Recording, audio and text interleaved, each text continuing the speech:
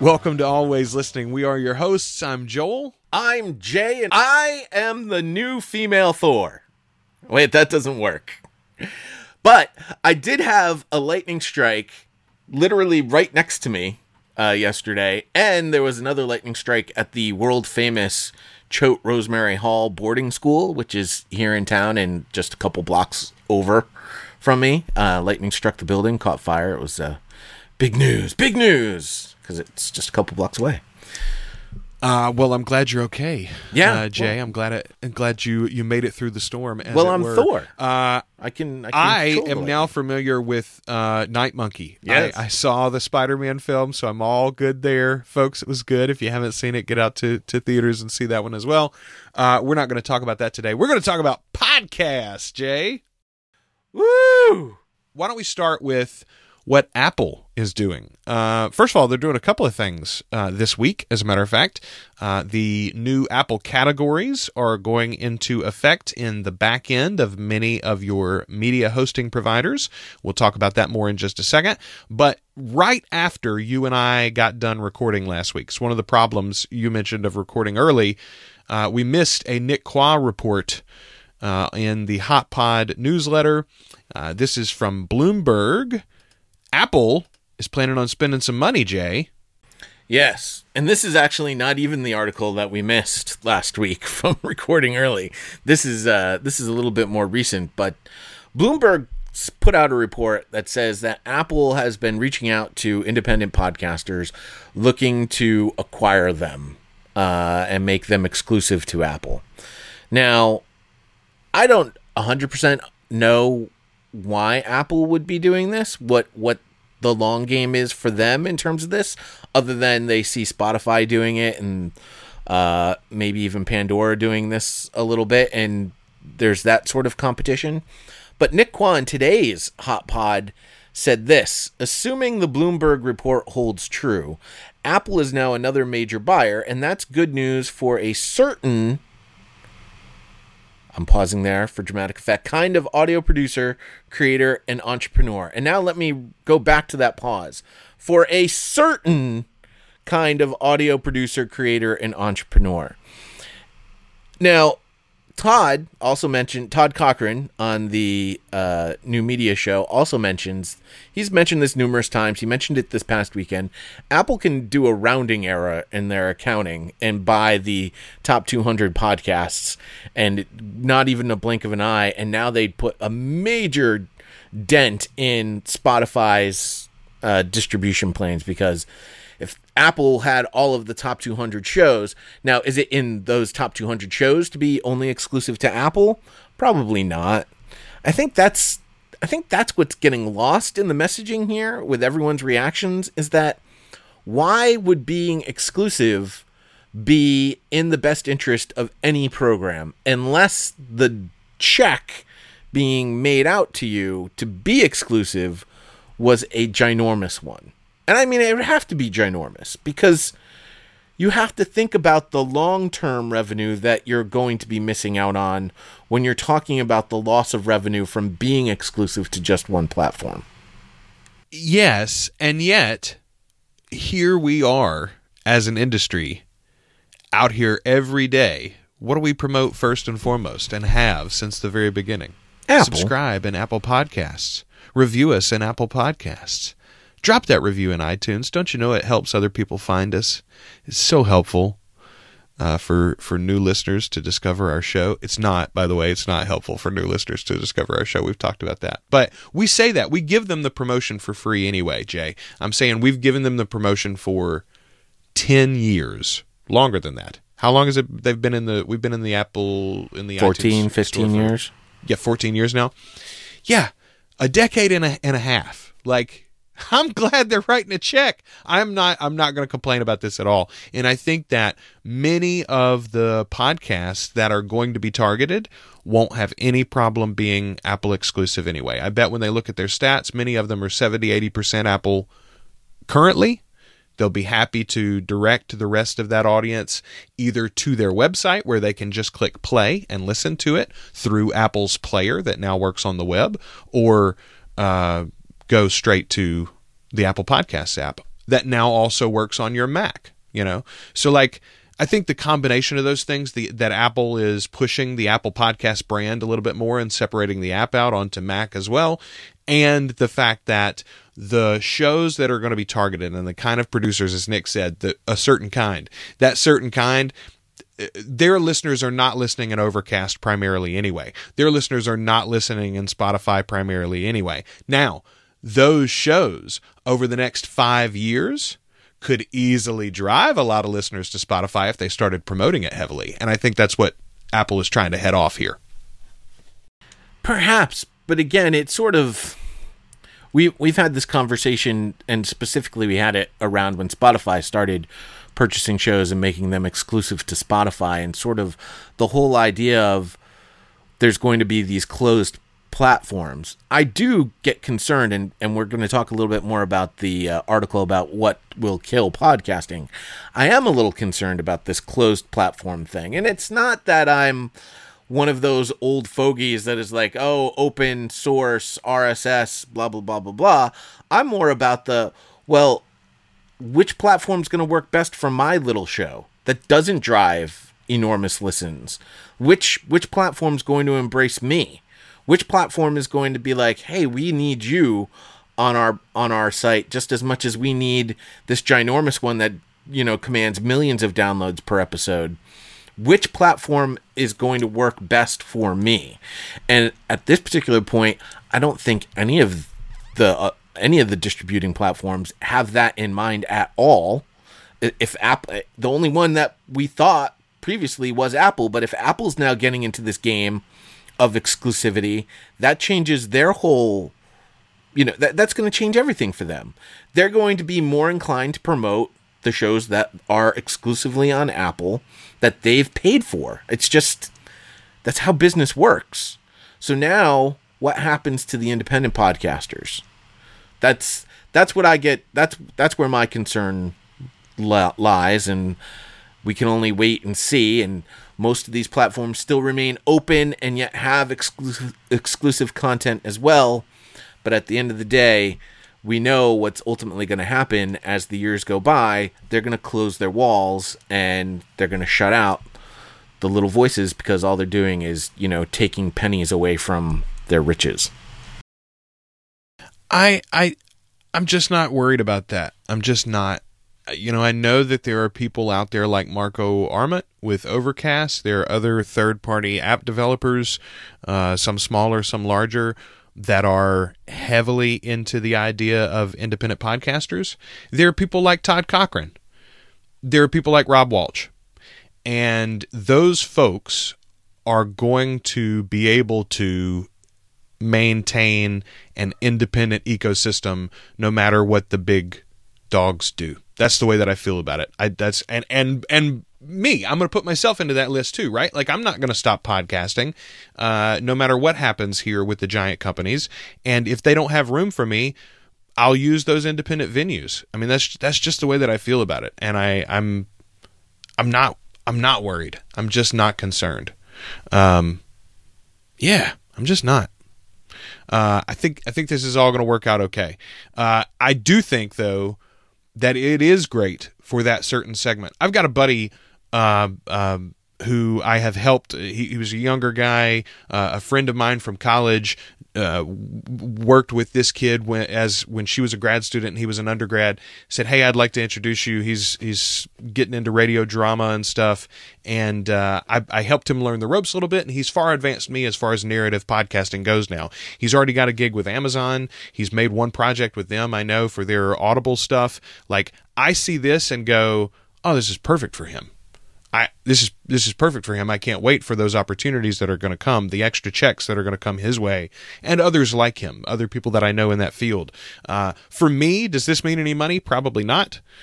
I can't really see Apple buying this show or another show that I do realistically, but I think I'm not worried that it's going to hurt the ecosystem, I guess is my broader point, Jay. I'm just not.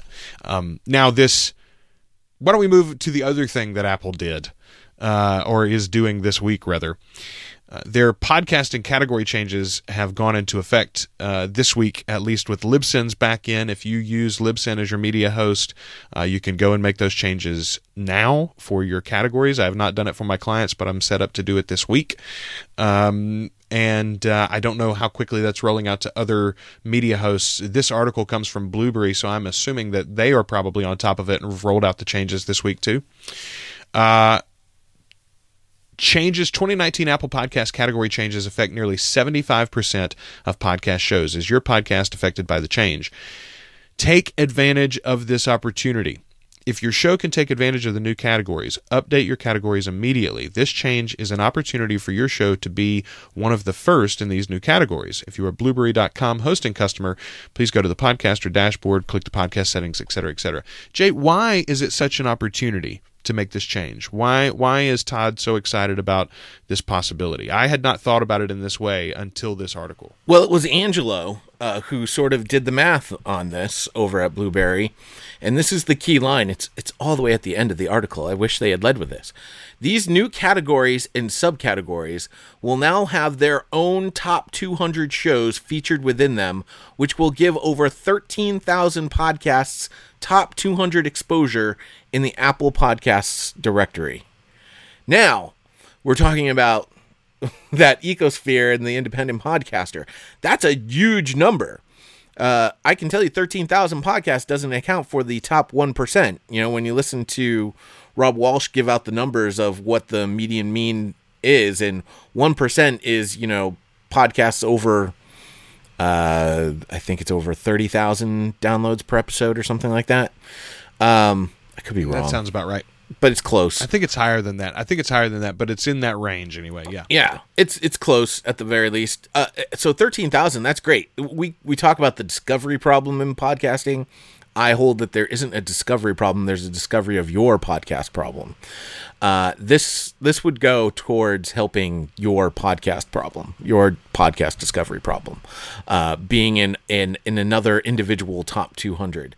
Now, that said, we'll see exactly how much this sort of weeds out the chaff, so to speak. Or was I supposed to say that the other way around? Man, I am all over the place today. Separating the wheat from the chaff, I think. I got you. I knew what you meant. We've also talked about the fact that there are a lot of quote-unquote dead shows in Apple. Some of those shows may end up showing up in these top 200s. If this many podcasts are going to end up being featured, there's a good chance that there's going to be shows that are dormant. Their category. Okay, that's a good point too. So if you're dormant, if you're truly dormant, you're not going to go in and change the category probably in your back end, which means that you might be lost in the shuffle. I think that's maybe one of their hopes, one of Apple's hopes is like, we'll have a bunch of shows that will effectively fall out of the categories because they won't relist properly. That's interesting. So you need to look into that. If you are an independent producer and you're working on your show yourself, particularly if you have clients, you need to start looking this week at making those changes in the back end of your media host and take advantage of that as quickly as possible. Now, it's my understanding though, Jay, these won't actually work for the results. They won't show up in Apple's app until the fall, right? And now they might for me because I'm running betas on my iOS devices, but for most of us, these won't show up until we get iOS 13, in September. Part I don't know. I leave that sort of stuff up to you. I will verify that this week and let you know that whether or not that's true next week. But I believe that it is the case. You will only actually see these changes take effect if you're using iOS 13 or I suppose Mac OS Catalina, which is the next version of Mac, which includes the Apple Podcasts app. But that one will actually be later even than iOS 13. Generally, the iOS app, the iOS update comes out the same time as the new iPhones. So the first or second week of September, and then the Mac update comes in October. Generally, they'll have a second event a lot of times with like iPad releases and that sort of thing. Anyway, interesting. And honestly, Jay, I mean, we've talked about the category changes before. We haven't talked about the fact that they've actually been implemented now. You can take advantage of them in most media hosts, but also we hadn't looked at it from this sort of an opportunity, to sort of reshuffle things. And that is a problem for a lot of people. It's a problem that a lot of people have been complaining about a long time. Take advantage of this new sort of gold rush, I suppose. Your boyfriend's back. Yeah, he is. And he's going to cause some trouble. Hey now. Tom Webster. Well, first we should start with the New York Times did a piece about the death of podcasting. Have we arrived at peak podcasting, and is it dying already? Which many of us, of course, laugh at.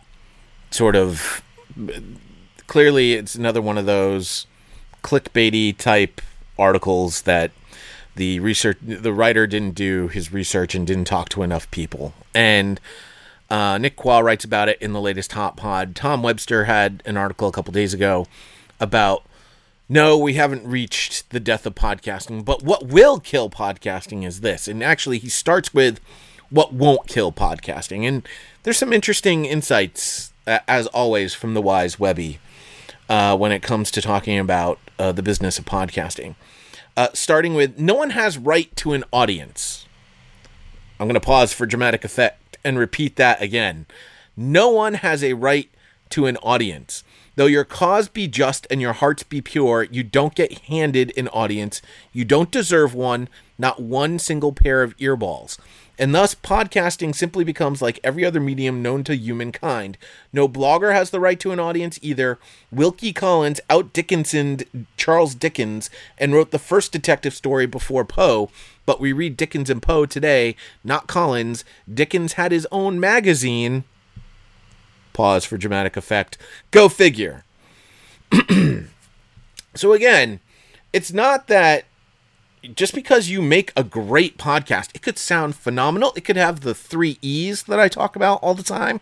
It could be the most wonderful podcast that nobody's ever heard. And it still won't get that audience because you haven't done any marketing. You haven't forged any sort of relationships with your community. You haven't tried to build a community around it. You haven't tried to do any sort of marketing for it whatsoever. Just because you make it, they will not come. The Field of Dreams, that doesn't happen. You don't build it and then they come.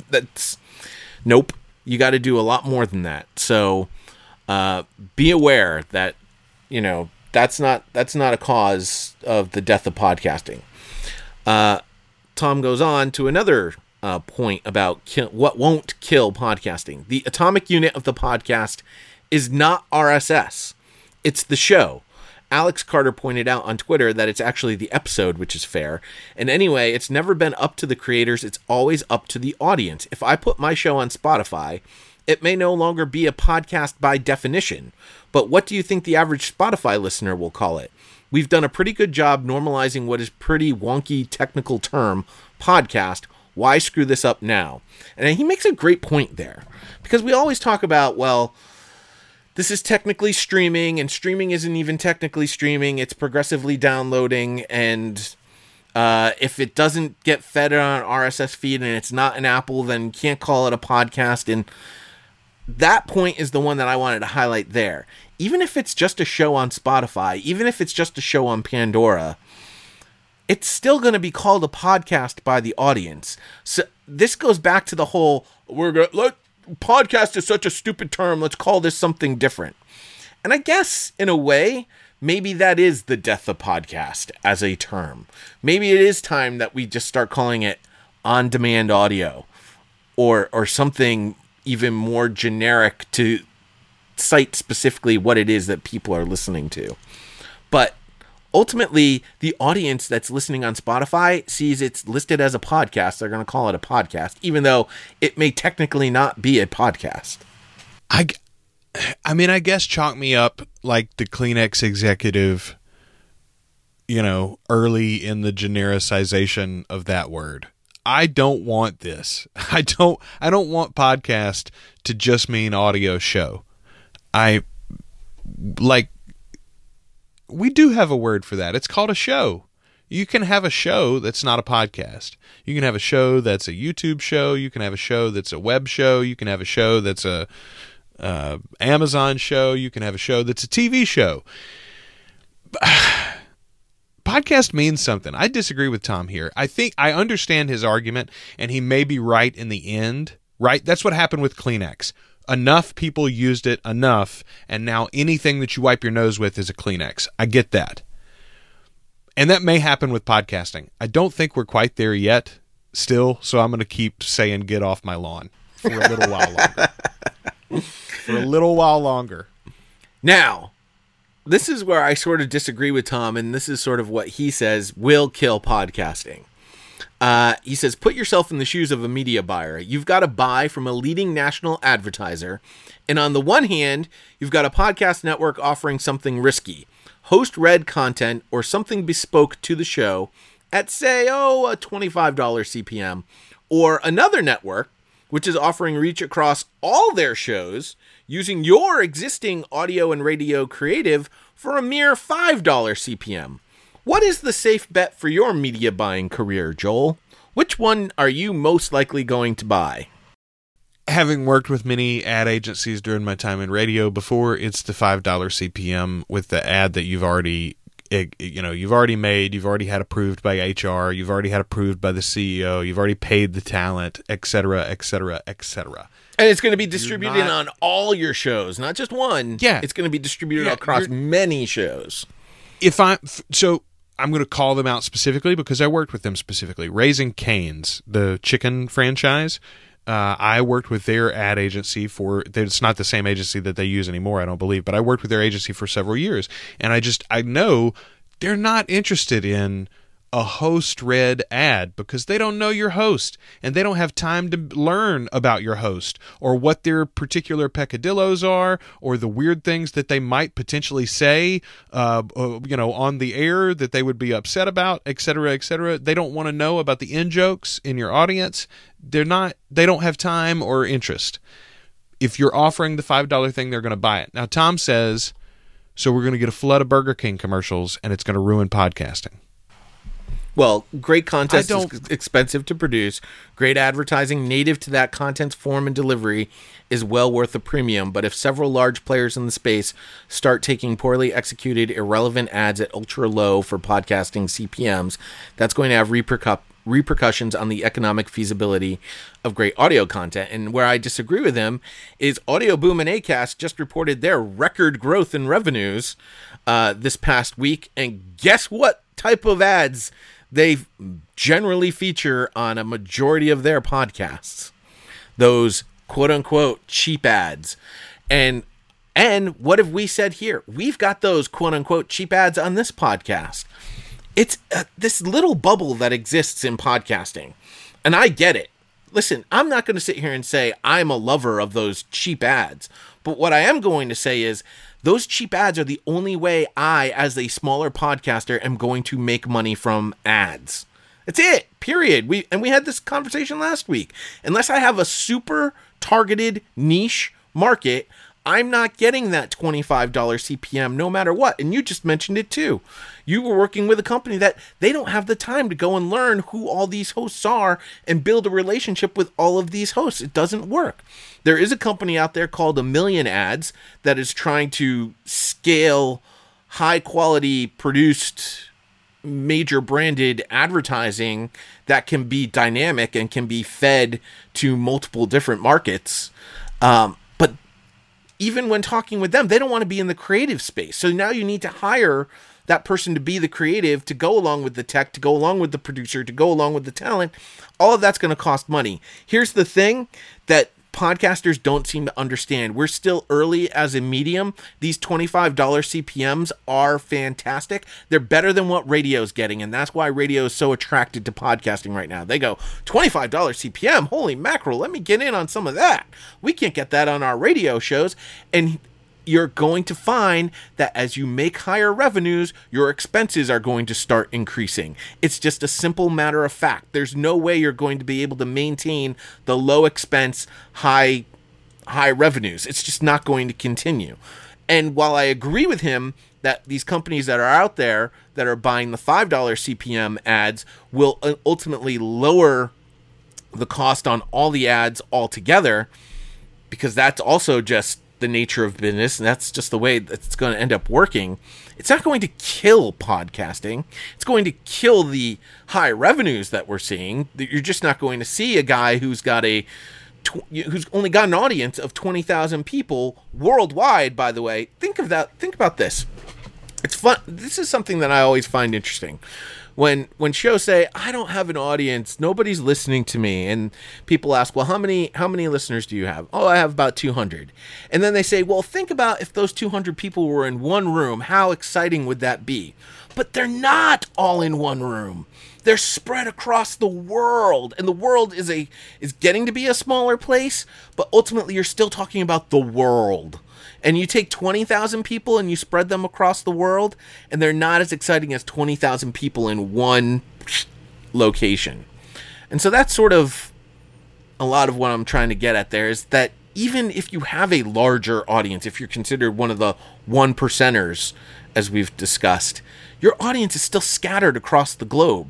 So ultimately, the impact of that audience for an advertiser isn't going to hit, even if it's a national branded advertiser. Think about what's the percentage of your audience in the United States? I've seen, depending on what kind of podcast you are, I know from my own podcast, it's like 80%.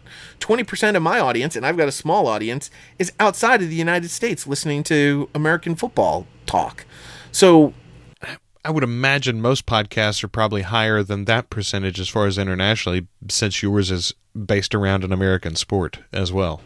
Yeah, so if I was about a TV show, it would probably be much broader internationally. Our show, for instance, about podcasting is fairly international. I think we have like a 65% American audience versus international reach. And the international is largely concentrated in a few places, all English-speaking countries, primarily, of course, and Germany. We have a fairly big listenership in Germany because Germany is a big podcasting country, has been for a long time. But those audience mean nothing to. I'm trying to advertisers. Well, certain advertisers, like Geico. Right, Geico doesn't sell insurance in those countries. Perfect example. No. Yeah. So, or Burger King. Burger King does not have the penetration into most of those countries that it does in America, for instance. And their advertising, I imagine, is greatly different, even in the countries where they do have market reach. So, I use Geico and Burger King as examples all the time because they are big companies that do buy podcast advertising. I mean, I've heard those ads. Speaking of dynamic advertising, let me just tell you where I sit on this, Jay, because this is my particular thing.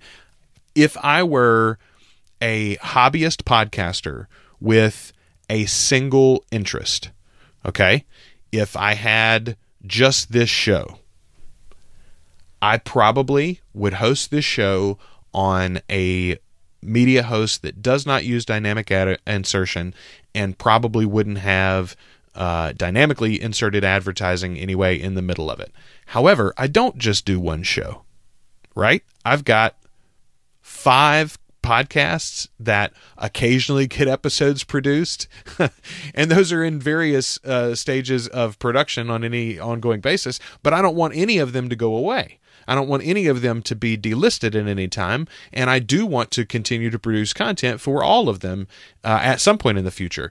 And because of that, I would need a monthly cost for every single one of those podcasts.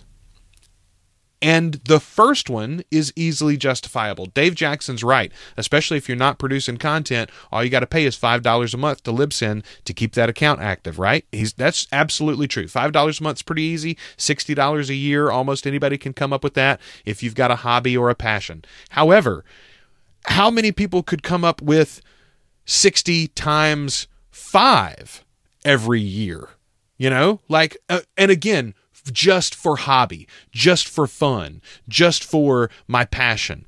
that becomes harder to justify all of a sudden. It's a little easier for me, maybe, or you than normal people, because you and I work in the podcast industry, and so this is our business, our bread and butter. Our hobby becomes part of our day job, et cetera, et cetera. There's some crossover there, but still, I could not go to my wife and justify $300 plus worth of annual expenses for hosting a show. That's not a thing that can happen. So, dynamic ad insertion allows me to keep doing all of those shows that I want to do without having to come out of my pocket for every single one of them. That's the difference. And I think many, many podcasters, once they get into it and they get going, they will find they also have multiple interests, or just side things that they want to pursue. I talk all the time about doing family projects, about doing genealogy stories, about talking to your grandparents, recording those family histories. Even if you only ever really put that up for your family, again, you have to host it somewhere. That's an expense. Dynamic ad insertion can make that more sustainable and less of a burden on you as an individual. I think there is a place for that. It's not for everybody. I'm not saying every podcaster needs to go to it. But when you get to your 5th or 6th show, sometimes those little expenses add up, Jay. Well, and the point is, when we're talking about dynamic ad insertion, by the way, as well, that's the tech that is delivering the ads. It doesn't necessarily refer to the ads. You can have high-priced ads in dynamic and utilize dynamic ad insertion as well.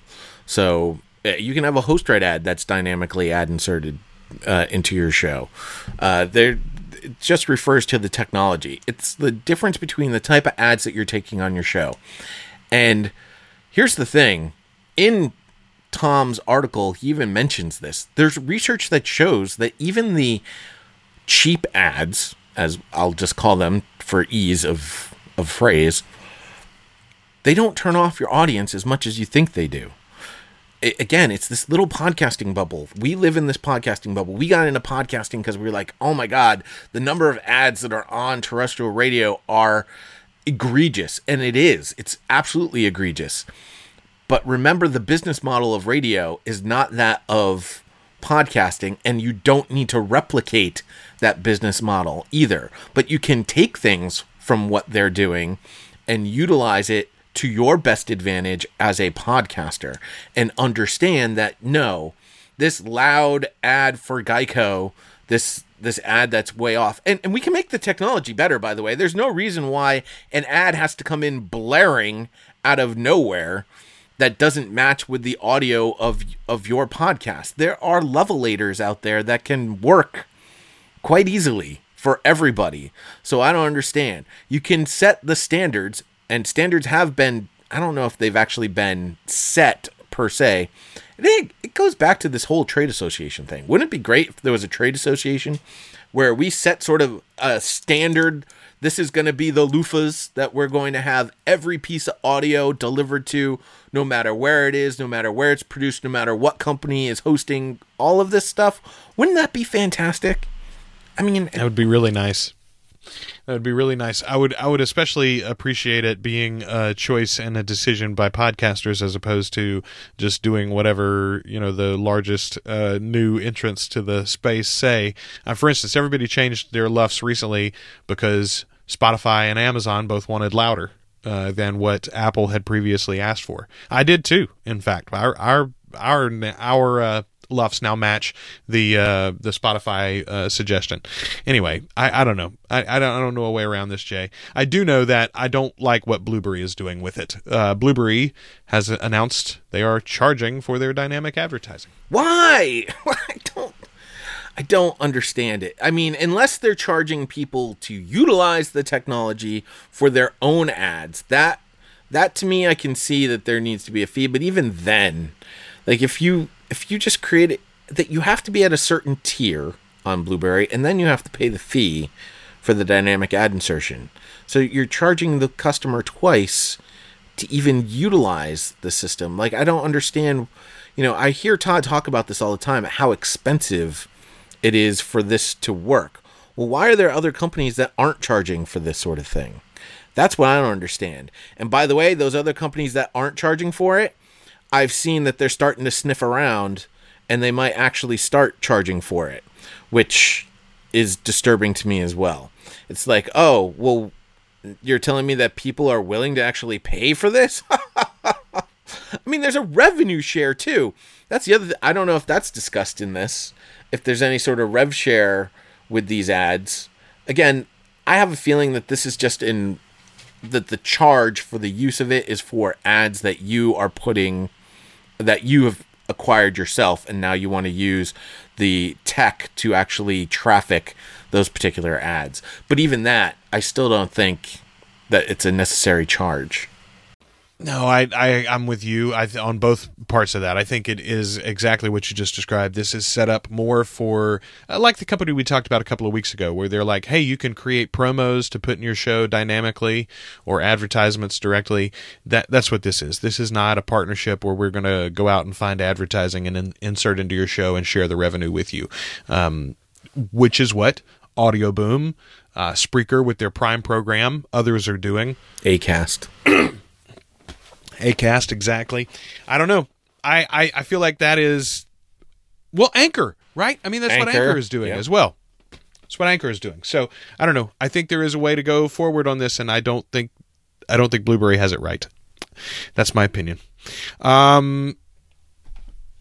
Jay, what else? What else do we have today? Last week's Hot Pod? Yeah, so this was the story that we missed last week when we recorded early, and that was about Stitcher. Nick noticed that Stitcher appears to be in the process of changing their platform vendors, where they had been using Midroll for hosting services. Midroll, of course, is the company's sales division at Stitcher. And their preferred platform had been Art19, and now they appear to be switching to Omni, which was the hosting platform that Triton Digital acquired in June.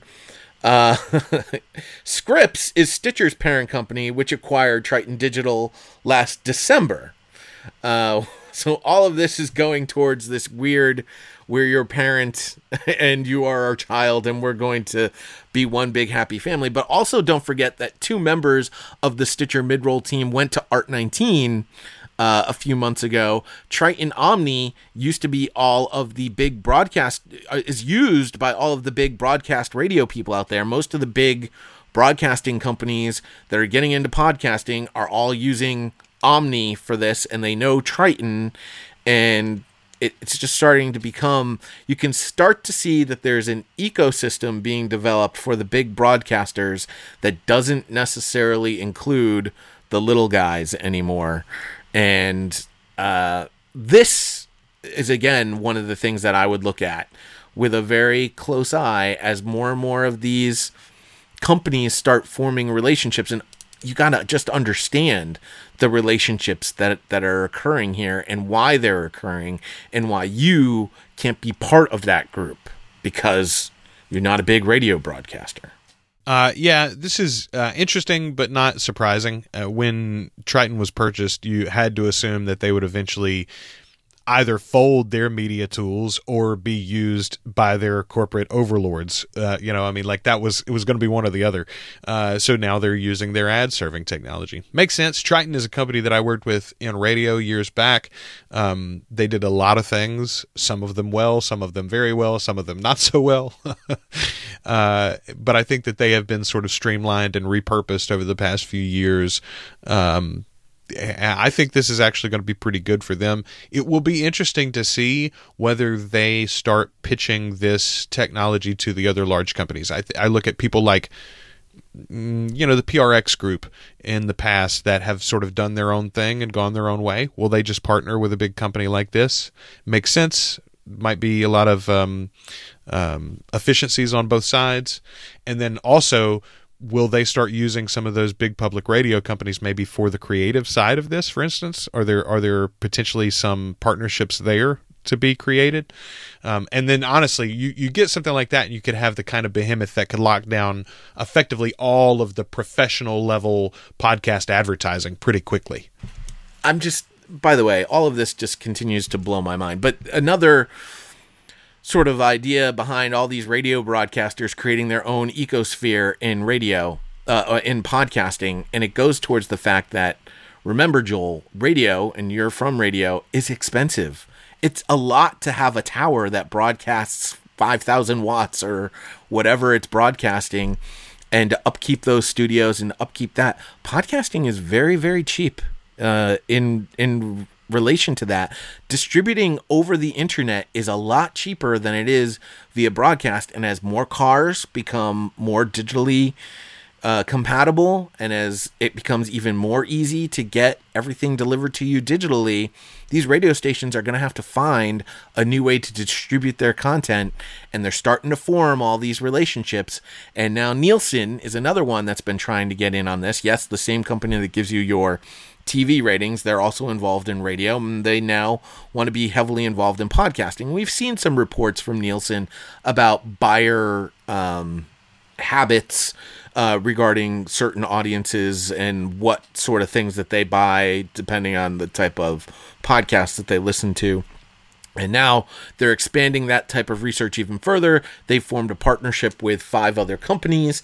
One of them, by the way, does happen to be Stitcher, iHeartMedia, Cadence 13, Westwood One, and Cabana, all getting in on getting some of this information that will help them provide even more information to potential brand advertisers to work more towards that direct response type ads, which bring those higher CPMs and blah, blah, blah, blah, blah. You can see, but they're all working together. There are other companies that do this that aren't already involved in radio, the Midroll being one of them, although Stitcher is part of Midroll and they're also buying in on this.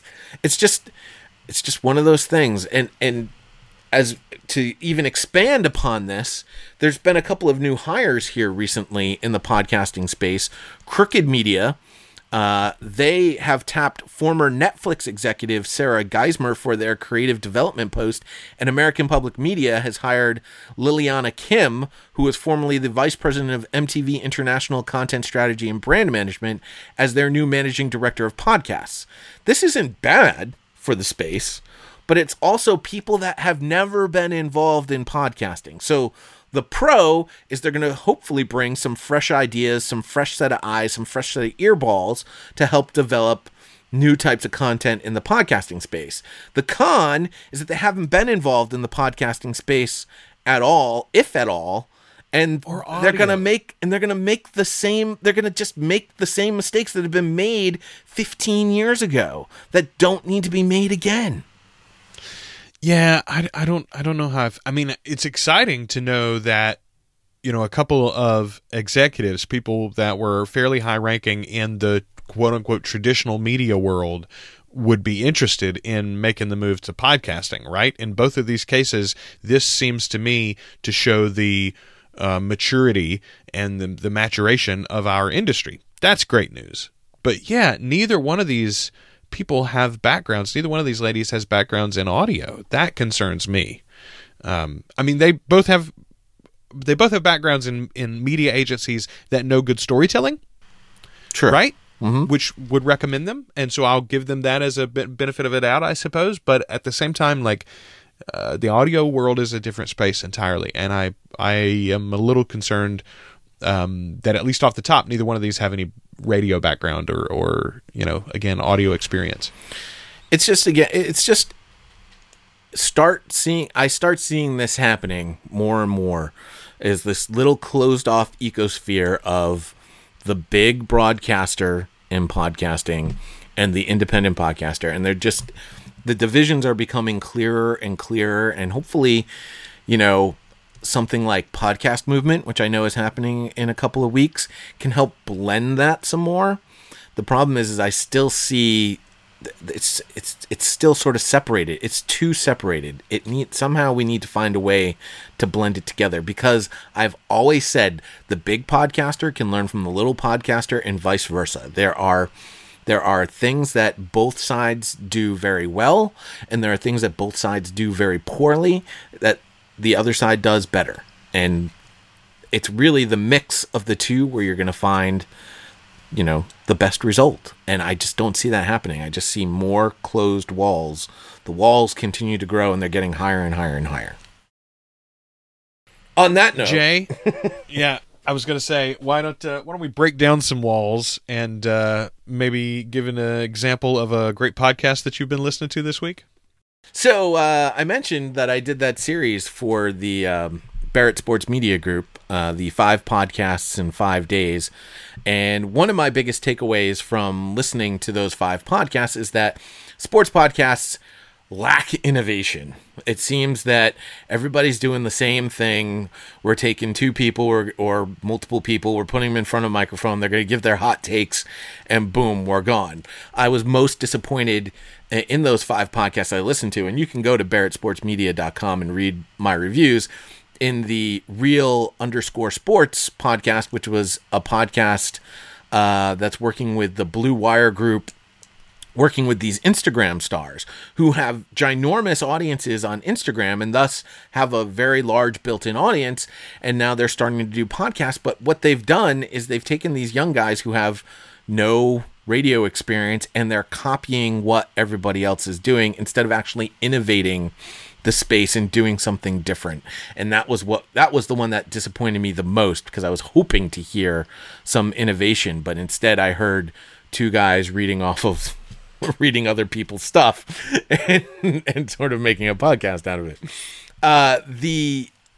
That led to Jason Bryant, who produces wrestling podcasts, has the Mat Men Podcast Network. He said, I've been dabbling in narrative for the first time, and I've produced this show called Rocked Up. Would you mind giving it a listen? And because I was in that space and I didn't have any other podcasts ready to queue up, I was like, let's download it and listen to it. And ultimately, what I told Jason, and I told him I was going to say this on the podcast, is that my issue with niche sports in wrestling, this is not the squared ring with ropes and Vince McMahon and Hulk Hogan wrestling, and stuff. collegiate wrestling. This is exactly that type of wrestling. Greco-Roman. Exactly. All that stuff. Not the oh, I'm going to tell you something, brother. Oh yeah. Off the top rope. Oh my God, that's Vince McMahon's music. There are no foreign objects. No. There are no foreign objects in this wrestling. No. It's nothing like that. Is you have to get the person who's not in your niche sport excited about listening to this show. And it's very well produced and it's a good story, but it makes assumptions that you already know about wrestling. Except he didn't want to make those assumptions, because there's a couple of times in the storytelling that he says, well, if you don't know who this person is, let me tell you exactly. And he gives a brief history of why this particular person is important in the story of Rocked Up. Except he also didn't start episode 1 with what Rocked Up is all about. He started it with episode 0, which is his trailer episode, which I, by the way, skipped. I didn't listen to the trailer episode. I started with episode 1. I didn't need to hear the trailer. I wanted to listen to the podcast. I wanted to get right into the storytelling, but I missed a key important part, which he has in the trailer. And I reminded him that you kind of have to have that in every episode, not just episode 1, but also episode 2 and episode 3. And especially because he's producing it on a monthly schedule, you have to understand that while you are producing this story and it seems very fresh to you, that person listened to part 1 of your story a month ago, and now they're listening to part 2 of your story a month later. You kind of have to remind them, what they were listening to in part 1. Plus, there's going to be those weird people that will start with episode 3, and they'll decide if they want to give the whole story a shot and go back to episode 1. It's just one of those weird things that occurs. But ultimately, it's very well produced. It's very well researched. I liked it for the most part, but it's a little too focused on those people that are interested in wrestling, and that's the only sort of caveat that I gave to him. That makes total sense. Really interesting topic. I love the tagline, "Wrestling is the world's oldest sport. In Arkansas, it's the newest." Very, very interesting idea. I had no idea what Rocked Up was about. it's the University of Arkansas at Little Rock is the university that is being referenced here. So the Little Rock Trojans, they're rocked up. All right, that makes sense. So here's my show that I've been listening to this week, Jay, and I've actually been listening to it for a couple weeks now. I have begun watching the FX TV show Legion, which is based on the X-Men comics, of course. Legion in the comics is David Haller, the son of Professor X, Charles Xavier. He's one of, if not the most powerful mutant in the world. He also, in the comics, has... I don't believe this is the term for it anymore, but we used to call it multiple personality disorder. He's schizophrenic. And because of that, each one of his personalities has its own mutant power. So in the comics, often he's sort of limited because he can't control everything. But on occasions, he'll bring it all together and can be kind of a world-destroying monster if he wants to be. The TV series is just fascinating. It's from Noah Hawley, who's the same creator who made Fargo, the TV version of Fargo, which I was very skeptical of, but the critics have all raved about. I haven't started watching it yet, but I've heard really good things. Legion is now in its third season on FX. This is going to be the final one. And this season, it's a slight spoiler, but it was what got me interested in the show finally. Season 3 has introduced Charles Xavier into the storyline. So he is actually Charles's son, and we see that play out, or we're going to see that play out over the course of this season. The two of them actually sort of meeting, perhaps even. So it's very, very exciting. The show is a total mind trip. It includes musical dance numbers, like full-on Bollywood musical productions, as well as these insane special effects jaunts. There are actual battles between, psychic-powered superheroes and villains. It's really, really cool. I cannot suggest it enough. It is an adult show. It's TVMA, but it is very, very interesting. And this podcast that I've been listening to about it, I love even more. The podcast is called Inside Legion. It's from comicbookclublive.com. They do a weekly live show, apparently, where they live stream and have some people in front of them even, and they talk about comic books and comic book shows. And then they have specific podcasts on individual TV shows. Inside Legion is one of them. The thing that I like so much about this podcast is that it is incredibly short. They do not recap the episodes, really, which is something that I know post-show podcasts, some really like the recap, some really don't like it at all. This show doesn't do that. They will skirt, a brief description of what happened, and then let's get into our discussion, and then let's get out. The episodes are generally under 30 minutes, which while the TV episodes are, 42 minutes plus ads or whatever, to be able to get the podcast in less than the TV show, if you listen to many post-show podcasts, that doesn't happen. No, most they're usually double. Yeah, exactly. Like if the show's an hour long, then the podcast is 2 hours long. Exactly. So I really appreciate that about it, and I was able to, as I binged through the TV show itself, I was able to also binge the podcast without slowing me down, since the podcast episodes were so brief. They do give you that fan discussion that you want, though. I mean, that's what a post-show podcast is about. It's like, I have this thing in my head now. I want to hear and talk to other people about it. My wife didn't watch it. My best friend didn't watch it or isn't caught up with me. Who do I talk to? Oh, it's this podcast. That's where I get my fix, Inside Legion. I cannot suggest it enough. It is a very, very cool show. Very enjoyable, just as much as the podcast. Cannot suggest the TV show enough. It's one of the best TV shows on TV right now, I think. And because it's on FX, I think it's going under people's radar. I think it's one of those things that people are going to find in a year or two on Hulu or Netflix or whatever, and then it's going to blow up. I watched season 1 of Legion and didn't get into it. I couldn't get into it. But then again, is because of that TVMA that I had to watch it late at night. So oftentimes I'd find myself falling asleep, and it was just a little too much to try and get into at 10 p.m. in the evening when your brain is shutting down. You really need to have your brain active to watch that show, I think. Yes, absolutely. Otherwise, I mean, it's going to. You might have nightmares if you're not fully turned on.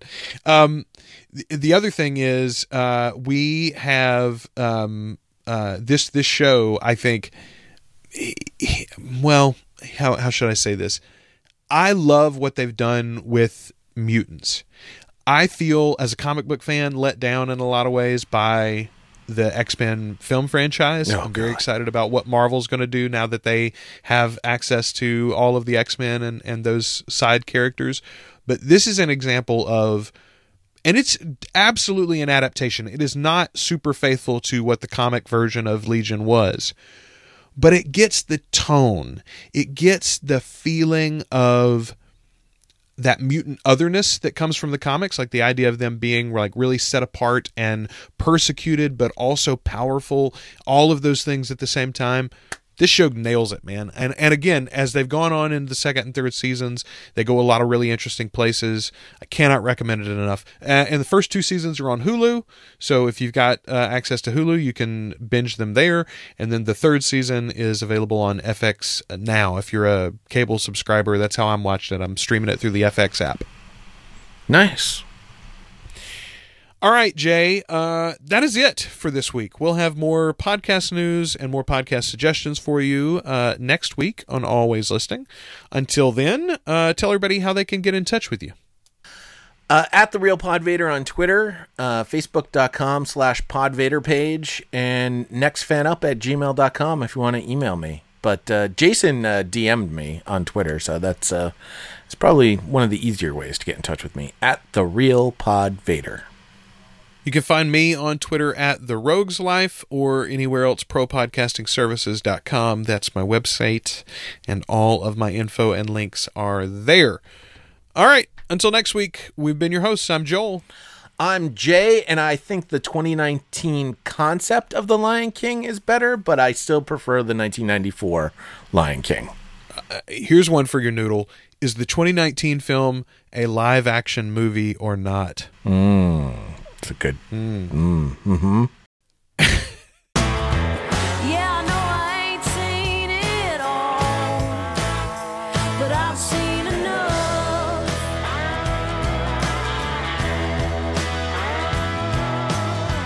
Yeah, I know I ain't seen it all, but I've seen enough. Always Listening is a proud member of the Two Guys and a Rogue network. You can find all of our past episodes, including more than 100 podcast reviews, at alwayslisteningpod.com, in Apple Podcasts, Spotify, Stitcher Radio, or anywhere you listen to podcasts. For help on your podcast, visit propodcastingservices.com.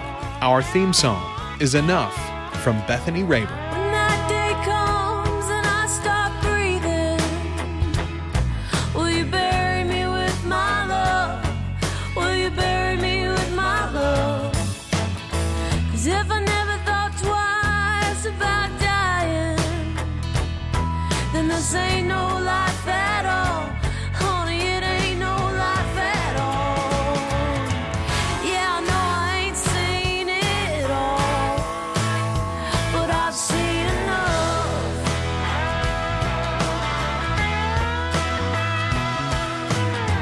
Yeah, I know I ain't seen it all, but I've seen enough.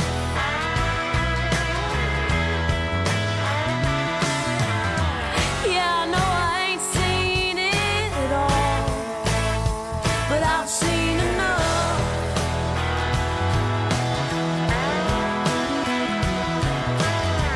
Yeah, I know I ain't seen it all, but I've had enough.